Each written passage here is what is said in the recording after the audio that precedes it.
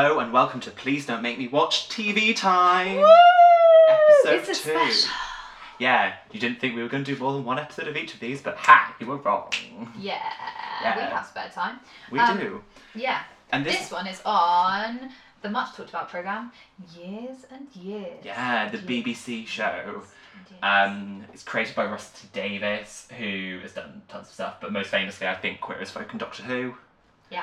And it basically follows the Lyons family and as a speculative look forward in current history. You know it as the show that everyone's like, no! What the fuck? I'm gonna die soon. Yeah, Basically. If you've seen people like having existential crisis in the last like month and a half, then that's about Yeah, it. it's quite a sort of kind of catastrophist view of the future, in a way. You know, not by the end. But Not yeah. by the end. So this is gonna have spoilers. Spoiler alert, if you have not seen Years and Years, we are going to spoil it. Sorry. Also, like, why are you listening to this?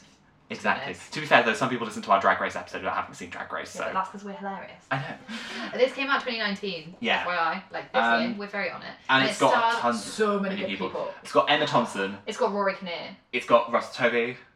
It has Anne Reid, who I love. Jessica Hines. Tania Miller, who I didn't know before. No, Ruth Madeley. That's it. And it's... I have no dad. Yeah, but Emma Thompson basically stars as like Vivian Rook, who is a right-wing kind of populist politician in the vein of someone like Nigel Farage or Donald Trump. Very kind of exaggerated sort of person. Yeah. And it sort of sees her kind of rise to power alongside the Lyons family. But yeah, so she is like she's like very important in it, but I'd almost like forgotten she was in it. Yeah, in a she's way. very It's much a about the secondary family. character. Which is interesting because all the trailers really big up the fact it's like Emma Thompson is in this. Emma Thompson is so much at the moment. I know. I want to be like, sweetie, Calm down. calm down. Also, but also I love Emma. I love fun. Emma Thompson, so I'm like, be in everything, please. It's a really interesting sort of. I think one thing it does really well is that everything sort of just kind of goes up by a little thing and by another little thing, and it just escalates and escalates bit Yeah, by it's, bit it's by like bit. Black Mirror, but you see how you get somewhere instead of it. Just being there. Yeah, I think it's very like I would say the first 4 episodes are amazing, And then the kind last of falls 2 out of steam. episodes are like a different genre. Yeah. Like I felt it was still good, but I was watching a different show. Yeah, I think that's mostly because, and again, spoiler alert, this is mostly because of the death of Russell Tovey's character, Oh, who dies at the end of episode 4. I feel like we should have picked that up more. And basically, his storyline revolves around he sort of is married at the start of the show, falls in love with a refugee called Victor, gets divorced from his first husband, and basically kind of him and Victor become an item, and then Victor gets deported and escapes to Spain. And it's about how Russell Tovey's character is like obsessed with getting Victor back into the Yeah. country, which is like totally legitimate. And, Yeah. But you also the whole way through want to be like just stop. Stop. Just please stop. Like You're turning everyone against you because you're just obsessed with this one person, and then he gets But not even like you're turning Yeah. everyone against you. You're just like you're putting yourself at risk. Like so much risk. please just look out for yourself. But he's so in love that he doesn't. And they make it to sort of the boat going across the channel. They get hit by a storm, and you sort of at the end of episode 4 you see kind of just like a sea of bodies, and you think, oh, it's going to probably cut to Victor, and then it cuts to Danny. It's really upsetting. And it's so upsetting. So I obviously watched TV at work a lot, as we've talked about. Yeah. And someone asked me a question at the end of this episode, and I turned around and I was like, no. And they were like, are you okay? And I started crying. Yeah. Because it's really, like, the way it's filmed is just amazing. It's done Oh, very, very upsetting. well, and I think the family, like, they feel like a real family. And I think for me though, The only thing I would point out is that in classic Russell T Davies style, it's like, oh, they're all one family, but conveniently, like, one of them has a wheelchair. There's, One of like, them is 2 gay, one girls of them's and a 2 lesbian. One of them's gay, one of them's probably a lesbian. One of them has a trans black child. wife, one of them has a trans And child. It's like, I understand totally why you've done this, and I love the representation. Equally, wow. Yeah, Russell That is Davies so for me, unlikely. like he's very good about kind of doing a very diverse cast, but it does sometimes feel it did kind of feel a little bit It unnatural felt in places. fake. Like, I'm sorry, that's just insane Yeah. that would happen. But I mean, I think for me, with the family dynamic, the real kind of surprise stand-up for me was Tania Miller, who plays Celeste. Yes. Who is Rory Kinnear's, initially his wife.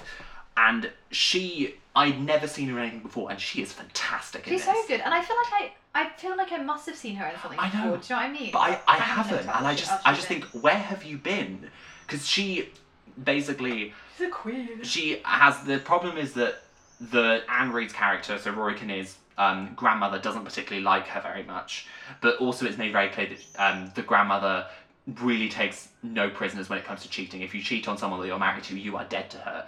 And Rory Kinnear then cheats on Celeste, his character, and she then comes to the defense of Celeste. It's one of the like the relationship between Celeste and the and Anne Reid, yeah.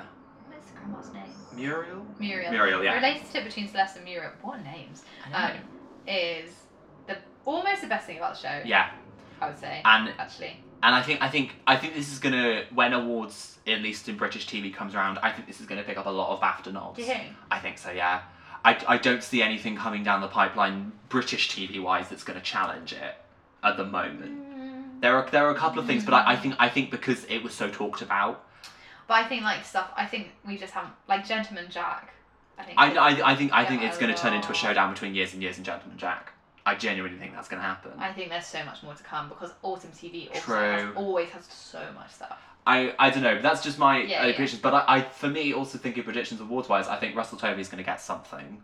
I reckon Russell Tovey would get nominated. Rory Kinnear potentially might. Anne Reid because her final monologue is so it's good. So good. Potentially Jessica Hines. She's actually great in this. But I think sadly, I don't think Tanaya Miller will. And I think. Oh no, I think she will. No, I think what will happen is she'll kind of fall into the supporting category and then get shunted out by Anne Reid and Jessica Hines. And is Jessica Chastain? Wrong Jessica. I don't think she'll quite make the cut, which is a real shame because I actually think it's more likely that she'll get in than Jessica Hines. Really? Yeah, I think she has more. She has way more to do with than Jessica Hines. And she's just like, as in Jessica Hines is great, but also she has quite a like. Her character is used by other characters to achieve things. Her character's very much a means to an end. And it feels like she's like a means to an end, like literally to the end of the story. Yeah, exactly. I feel like they just use her character a lot as like as like a bit of a MacGuffin. Well, also just like she's conveniently around a lot. Yeah, because she has a really great. I have a particular set of skills. She has a particular set of skills that no one else in the family would have, and then like she has to. So that she's just a useful character. Yeah. She doesn't ever get to develop on her own, really. No. So but I think she does it great. Yeah, I think we should briefly talk about kind of the progression of how the show builds, because it obviously starts in the present day. It starts in 2019. Yeah. And then sort of almost immediately skips 5 years ahead. Yeah, I think that was a good call because like there's been a few changes, but year on year would have been like. Well, also year on year. I know. It would have been boring to watch like Brexit and stuff because like it just would have been wrong. Yeah. Does that make sense? Do you know what the cleverest thing about it is? You won't get this now if you watch it now.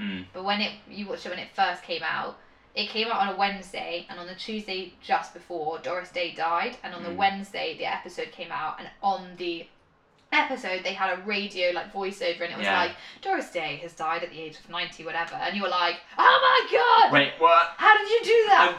It's very easy for them to do that. Equally, it really sort of. It was the best touch ever. You were like, I'm living through this. This will be me. And I think that kind of all the progression sort of makes sense, especially when it gets to sort of towards the end and it gets.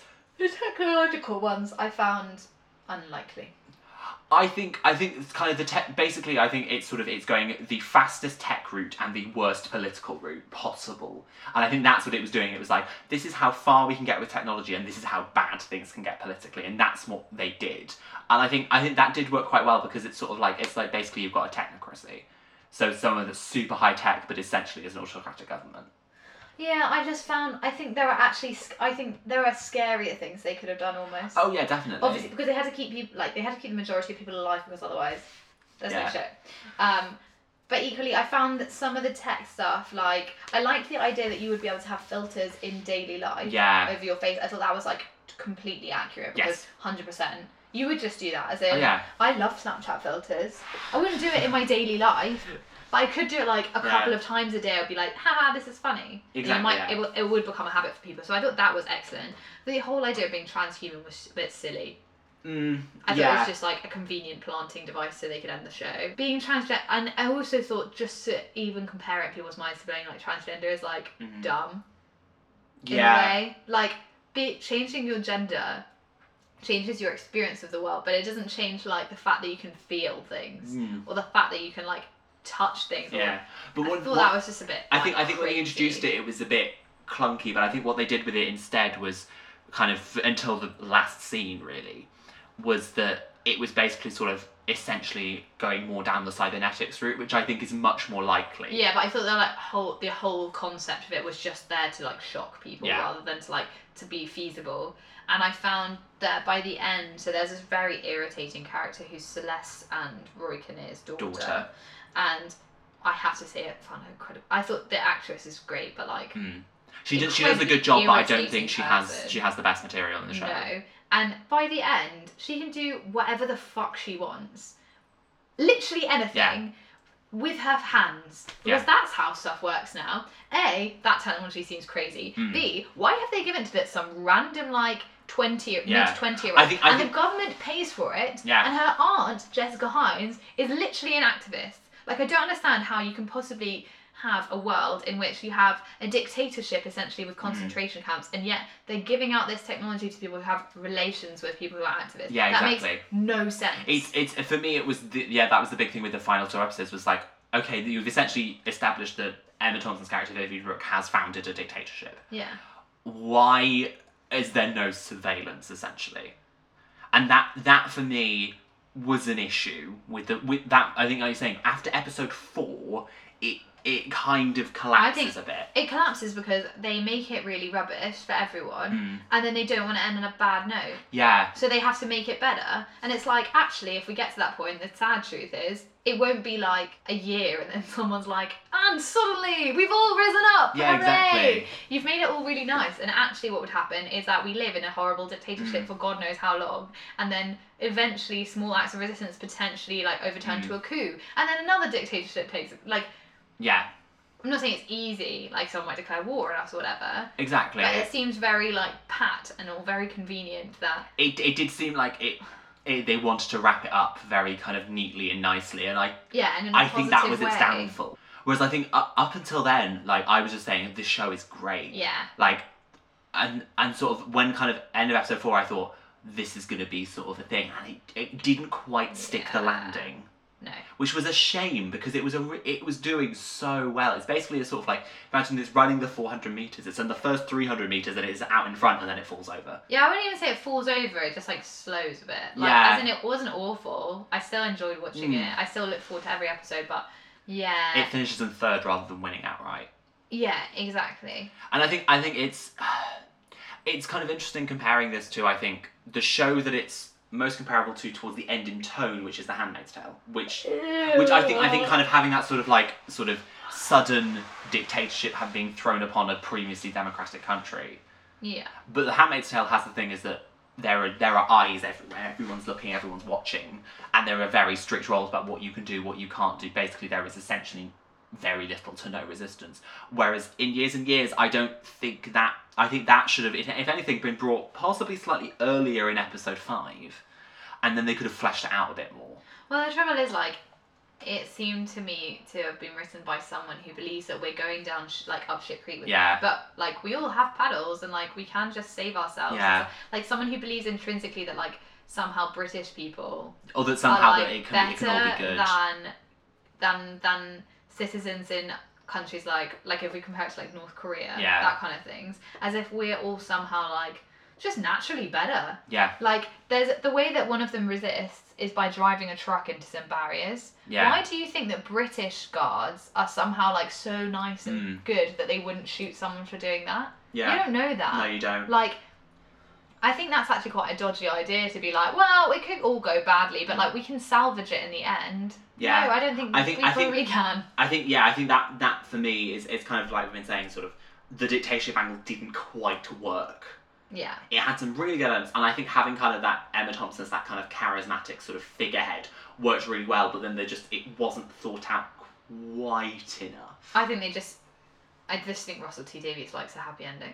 He does very he does that in Doctor Who. He does that in A Midsummer Night's Dream. He loves really, really dark stuff with like an interesting angle. Like he redoes, when he redid A Midsummer Night's Dream, it's all like super dark and like Athens seems like the worst place ever, and Theseus is basically like tortured and locked up Hippolyta. Oh wow. And then at the very end, Titania comes in and like Oberon conveniently dies because he's a dictator, and then everyone like rips off their Nazi uniforms, and Titania and Hippolyta turn out to have been lovers, and they like kiss in the sky and then fly away together. And you're like, fair enough. I find that very interesting. And I'm not saying it's like, I really enjoyed that version of Midsummer Night's Dream, but Midsummer Night's Dream isn't one that I think needs a gritty remake. Well, I don't know. Like there are a lot of really dodgy bits in A Midsummer Night's Dream that are, like about gender politics and stuff. And you can look into like there is a lot of like loads of people do stuff with like the dodgy relationship between Theseus and Hippolyta because he like basically steals her. In essence, you could interpret it as. Yeah. Sorry, Shakespeare nerd coming on here. But I think it's the same thing. It's like Russell T Davies loves making stuff dark, but then he's desperate for a happy ending, and he can't live with the fact that he's created a world in which a happy ending is unlikely. No, he can't. He can't really deal with that. So he has to make it like, yeah. And I think having a slightly more somber ending to this would have been better. And then it could have been like, boom, and then you finish, and you're like, that was true drama. Yeah. Now I need to change my life. Whereas I ended being like, okay, so we'll still get out of it. Yeah, we'll be fine in the end. We'll which all I think, be okay. Yeah, I just think kind of a little bit more grit towards the end. Yeah, would but have Anne helped Reid's monologue in the last it. episode. Is wonderful. Incredibly good. Yeah, She's just great. She is great. I mean, I think the testament to the cast are all, and they all do a very good job. I think when you find certain characters annoying, it's more of an issue with the writing rather than the performance. Yeah, or just the characters are meant to be annoying. Yeah, like, and I mean, I do think Celeste's eldest daughter is meant to be irritating. She's so irritating. But I think it's an interesting watch, and I think that people should watch it. The first episode, make sure you have someone that you love nearby that you can be like, because the ending is terrifying. Oh, the ending is completely terrifying. That was the best episode because the ending was episode 4 were like both like stand out incredible episodes of television. Yes, agreed. The Episode end of 2 episode 1 and 3 both very good. Episode 5 and 6 mediocre. Yeah. That's my summary. No, but thank you for listening to this brief bonus TV time. Yeah. You can follow us on all our social media, on Twitter at Don't Make Me Watch. On Instagram at Please Don't Make Me Watch. And you can email us at pleasedon'tmakemewatch@gmail.com. And you can find us on iTunes, Google Play and Spotify. And if you think that you have anything that you want us to watch or would be a good TV time or cinema corner, please get in touch because we want to know. Yeah, we're interested. We're interested to see what our audience think that we should be listening to, watching.